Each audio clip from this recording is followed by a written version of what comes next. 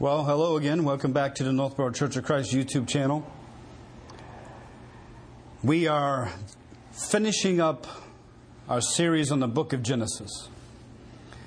And what a exploration it's been. Today we find ourselves in Genesis chapter 50.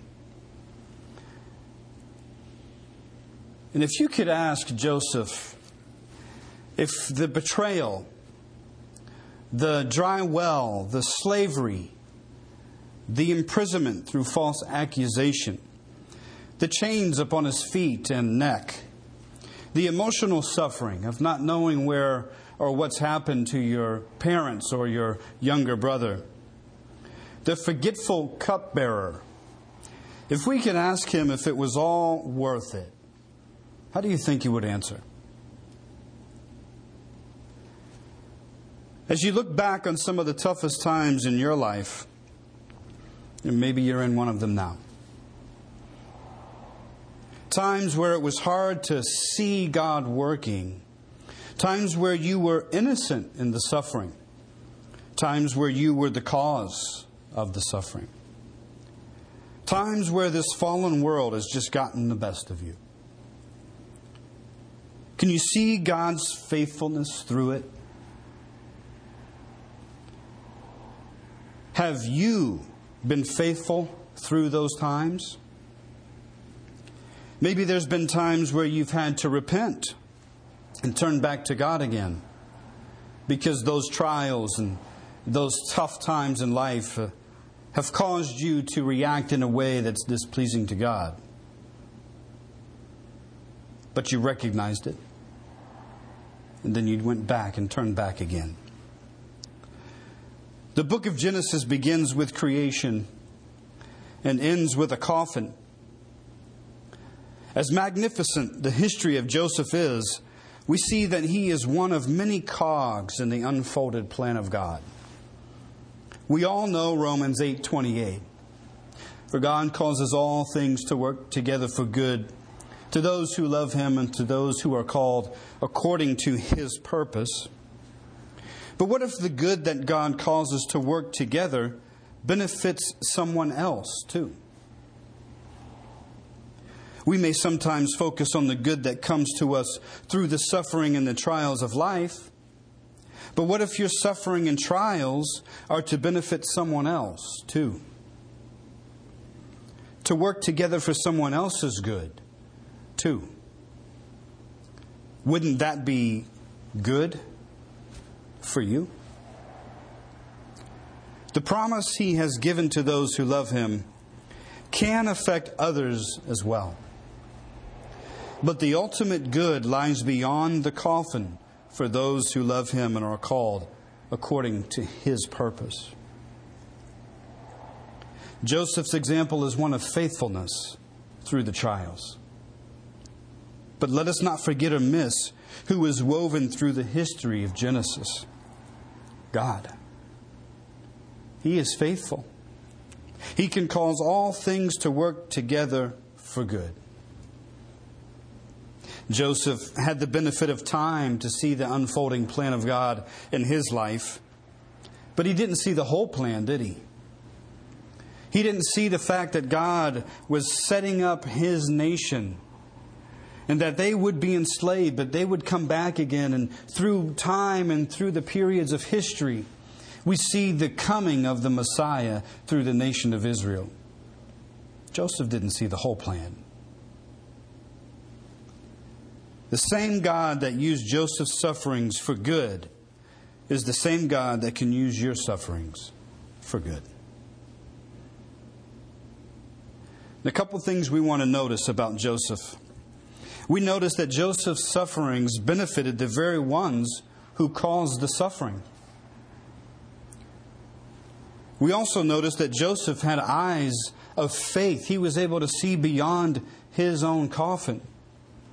And as Christians, we need to have eyes of faith that see beyond our coffins. And we also notice what Joseph did say. If you could ask Joseph if it was all worth it, what do you think he would say? Well, We know what he said. In Genesis 50, we start in verse 15, and Jacob has died. All of the sons of Israel, that whole family, has gone and buried him back in Canaan. Some of the Egyptians have gone with Joseph and his family to bury his father. They've mourned for 70 days. And now Joseph's brothers are concerned that Joseph may turn on them now, given how they've treated him. In Genesis 50, starting in verse 15, we read, "When Joseph's brothers saw that their father was dead, they said, 'What if Joseph bears a grudge against us and pays us back in full for all the wrong which we did to him?'" Good question. So they sent a message to Joseph saying, "Your father charged before he died, saying, 'Thus you shall say to Joseph, Please forgive, I beg you, the transgression of your brothers and their sin, for they did you wrong. And now please forgive the transgression of the servants of the God of your father.' And Joseph wept when they spoke to him." There's no record that Jacob ever said to his sons, "Look, say this and ask for forgiveness when I'm dead." We don't see it anywhere. But we may not be able to say that they were lying as well. There could have been a conversation that took place that's not recorded. We don't know. The fact of the matter is that they were fearful that Joseph was now going to exact revenge. Notice what Joseph says. In verse 18, "Then his brothers also came and fell down before him and said, 'Behold, we are your servants. As for you,'" but Joseph said to them in verse 19, "Do not be afraid, for am I in God's place? As for you, you meant it evil against me, but God meant it for good, in order to bring about the present result, to preserve many people alive." We notice that the good or the sufferings that Joseph endured benefited the very ones that caused the suffering. In 2 Corinthians 1, may we be encouraged to understand that sometimes the sufferings that we endure in life are to benefit others as well as ourselves. Paul describes it this way in 2 Corinthians 1 and verse 3. "Blessed be the God and Father of our Lord Jesus Christ, the Father of mercies and God of all comfort, who comforts us in all our affliction, so that we will be able to comfort those who are in any affliction with the comfort with which we ourselves are comforted by God." Paul recognizes that there are things and trials and sufferings in his life that are hard to deal with, but he knows he's being comforted by God. And in return, because he's being comforted by God through those trials, he can then in turn help somebody else. We say sometimes book knowledge is definitely different than experience, and that may be true. It may be easier for you to accept the words of someone who's gone through a similar trial and suffering as you than it is for somebody that maybe has just read about it in a book. No offense to those who've studied things out. We relate to others who've gone through similar experiences. And sometimes the suffering, maybe even the suffering that you are going through now, eventually you will be able to help someone later. And we see that the sufferings that we endure are to benefit others too. It's definitely true for Joseph. He's standing in front of the ones who have caused his suffering, and yet the very suffering that they have caused has led to their preservation of life. What if the good that God means to produce is for the very ones that cause the suffering in your life.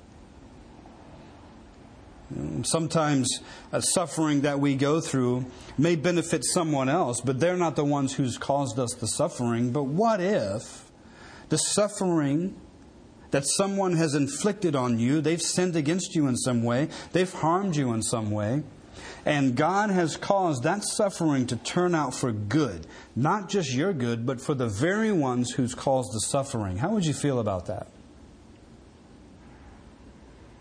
Would you be okay with that?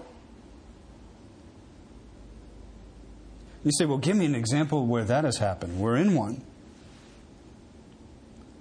The very ones who caused the suffering to Joseph are the very ones who are benefiting from what God has done with Joseph's life. But not only that. And think about Jesus Christ.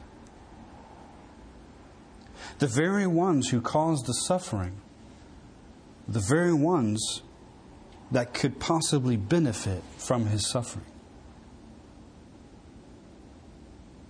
You talk about conforming to the image of Christ.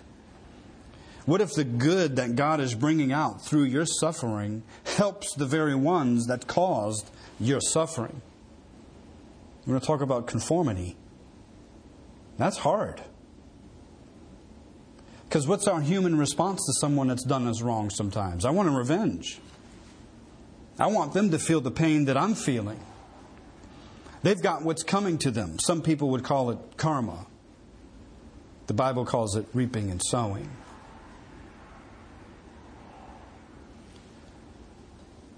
What if you were on the opposite side of that, though? Let's say for a moment that you're not Joseph. You're one of his brothers. And you know that you've caused him harm.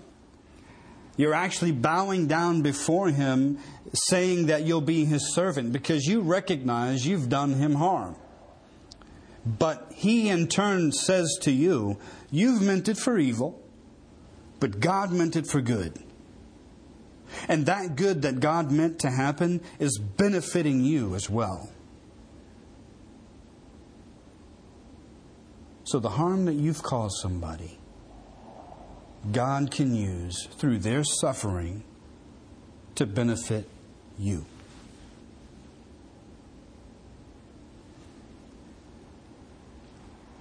Isaiah 53.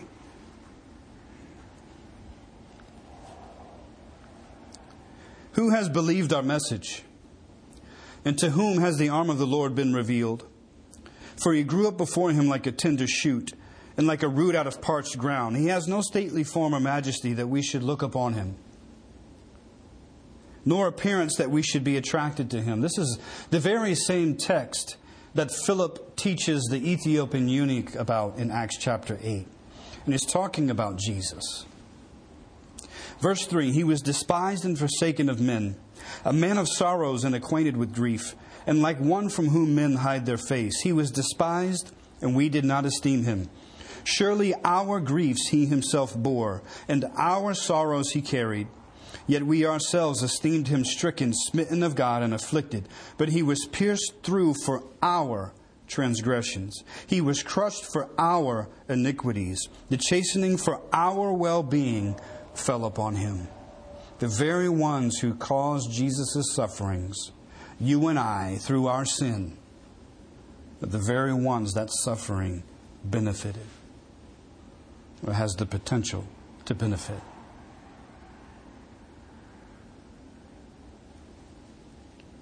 Joseph's sufferings benefited the very ones who caused the suffering. And brothers and sisters, if we are going to work our way towards Christ-likeness, we have to be willing to submit to God's will. And if that is His will according to His purpose, then I'm okay with it. We also notice that Joseph had eyes of faith. In Hebrews 11:22, we read this about Joseph. By faith, Joseph, when he was dying, made mention of the exodus of the sons of Israel and gave orders concerning concerning his bones. Now let's turn back to Genesis 50 and we'll read the account. In verse 22, Genesis 50. Now Joseph stayed in Egypt, he and his father's household, and Joseph lived 110 years. Joseph saw the third generation of Ephraim's sons. Also the sons of Machir, the son of Manasseh, were born on Joseph's knees.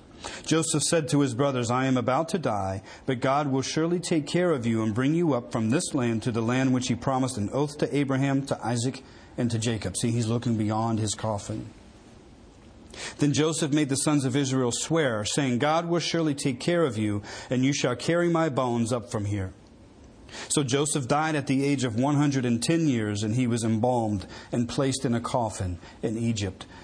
Joseph had eyes of faith. He was able to see beyond his coffin. And brothers and sisters, you and I as well need to be able to see beyond our grave, beyond our coffin. He did.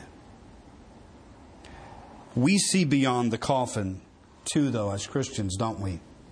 I pray that we do. In 2 Corinthians 4, starting in verse 16. Therefore we do not lose heart, but though our outer man is decaying, yet our inner man is being renewed day by day. For momentary light affliction is producing for us an eternal weight of glory far beyond all comparison. Notice what he says in verse 18. While we look not at the things which are seen, but at the things which are not seen. For the things which are seen are temporal, but the things which are not seen are eternal. So let me ask you this question.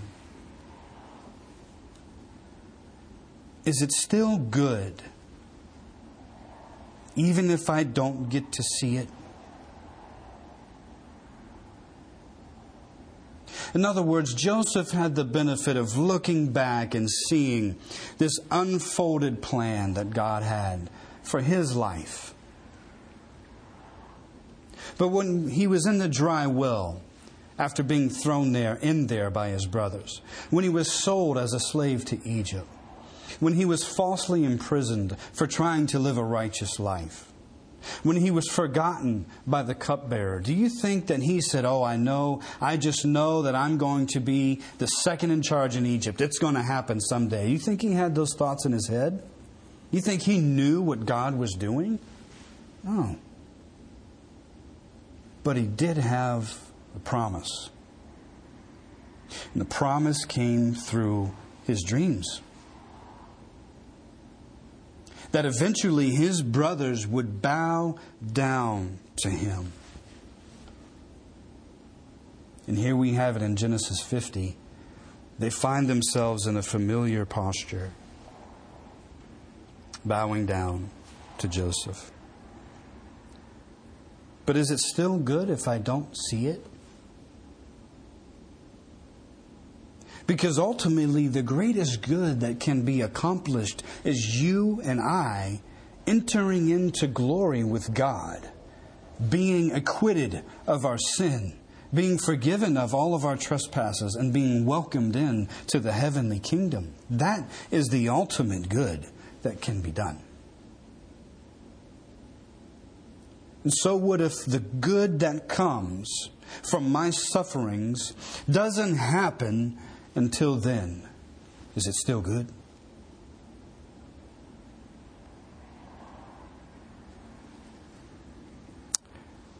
The ultimate good that came from Israel coming into Egypt is not Joseph becoming the prince of Egypt.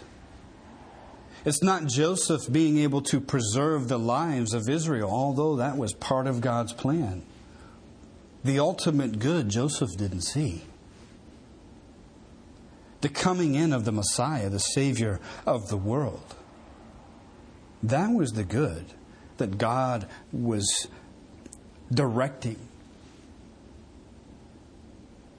Now we have the benefit of looking back and seeing that unfolded plan of God, seeing the Messiah, the Lion of the tribe of Judah, come into the world and bear the sins of the world on his back and his body and his blood. But we have yet to see still that glory that is to be revealed. And brothers and sisters, I pray that we have eyes of faith to see beyond the coffin. Jesus saw beyond the coffin, didn't he? In Hebrews chapter 12, verse 1, therefore, since we have so great a cloud of witnesses surrounding us, let us also lay aside every encumbrance and the sin which so easily entangle us. And let us run with endurance the race that is set before us, fixing our eyes on Jesus, the author and perfecter of faith, who for the joy set before him endured the cross, despising the shame, and has sat down at the right hand of the throne of God. He looked beyond the coffin. And we as Christians, when we look beyond the coffin, that means that we are fixing our eyes on Him. Because He's alive. And He is the one who is going to return to take us home. In verse 3, for consider Him who has endured such hostility by sinners against Himself, so that you will not grow weary and lose heart. Notice what he says here. For you have not resisted to the point of shedding blood in your striving against sin. Brothers and sisters, there may come a day in this country where we are faced with physical persecution. And it may be sooner than later. The Hebrew writer is talking to these people and he says, not yet. You haven't resisted to the point of shedding blood in your striving against sin. And you have forgotten the exhortation which is addressed to you as sons. He says, my son, do not regard lightly the discipline of the Lord. Now he's connecting persecution and the striving against sin, living a righteous life. He's connecting it with the discipline of the Lord. Nor faint when you are reproved by Him, for those whom the Lord loves He disciplines, and He scourges every son whom He receives. Discipline. Scriptures tell us that Jesus learned discipline through the things that He suffered. Brothers and sisters, there is a purpose to our suffering.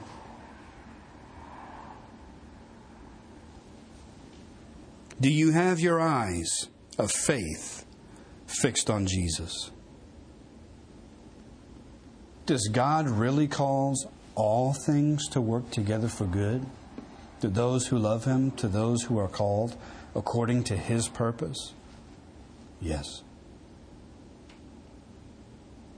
And sometimes that good doesn't come until beyond the grave. Sometimes that good helps the very ones who've caused the suffering. But we notice what Joseph did say. If you could ask him, Joseph, was it all worth it? What do you think he'd say? Well, we know. Back in Genesis 50, he says, am I in the place of God? Starting in verse 19. Joseph said to them, do not be afraid, for am I in God's place? In his brother's eyes he was. In Romans 12:17 says this, never pay back evil for evil to anyone. Respect what is right in the sight of all men. If possible, so far as it depends on you, be at peace with all men. Never take your own revenge, beloved, but leave room for the wrath of God, for it is written, vengeance is mine, I will repay, says the Lord. But if your enemy is hungry, feed him, and if he is thirsty, give him a drink. For in so doing you will heap burning coals on his head. Do not be overcome by evil, but overcome evil with what? With good. And Joseph is doing that very thing here. He says, am I in the place of God? Joseph could have had his way. But his eyes were eyes of faith. And he recognized that the good that was being accomplished by the grace of God was not just about himself.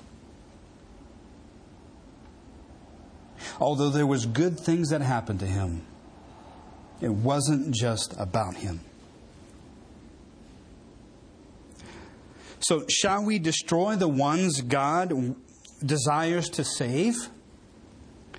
With our words, our actions, our example? Is that what Christians are? We destroy one another because we want to exact vengeance, because they've done us wrong?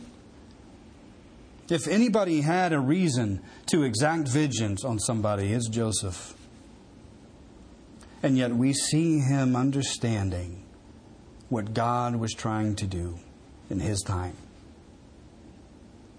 And brothers and sisters, have the eyes of faith. Be able to look beyond the coffin. How did Joseph answer? Am I in the place of God?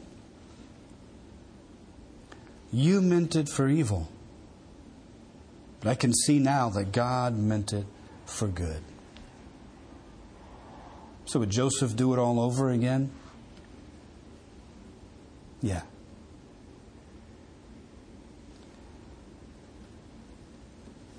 My suffering for righteousness' sake. Potiphar's wife comes along and entices him to be intimate with her, and he says, how can I sin against God? So far as it depends on you, be at peace with all men. But we never want to sacrifice our purity. So if it comes down to a coin flip, I'm going to have an enemy rather than to sin against God. Speaking the truth of God. He talks about his dreams that he spoke. He spoke dreams to the baker and the cupbearer. He spoke dreams to Pharaoh. He spoke dreams to his own siblings, and it caused him trouble. Brothers and sisters, sometimes when we speak the truth, it will cause us trouble.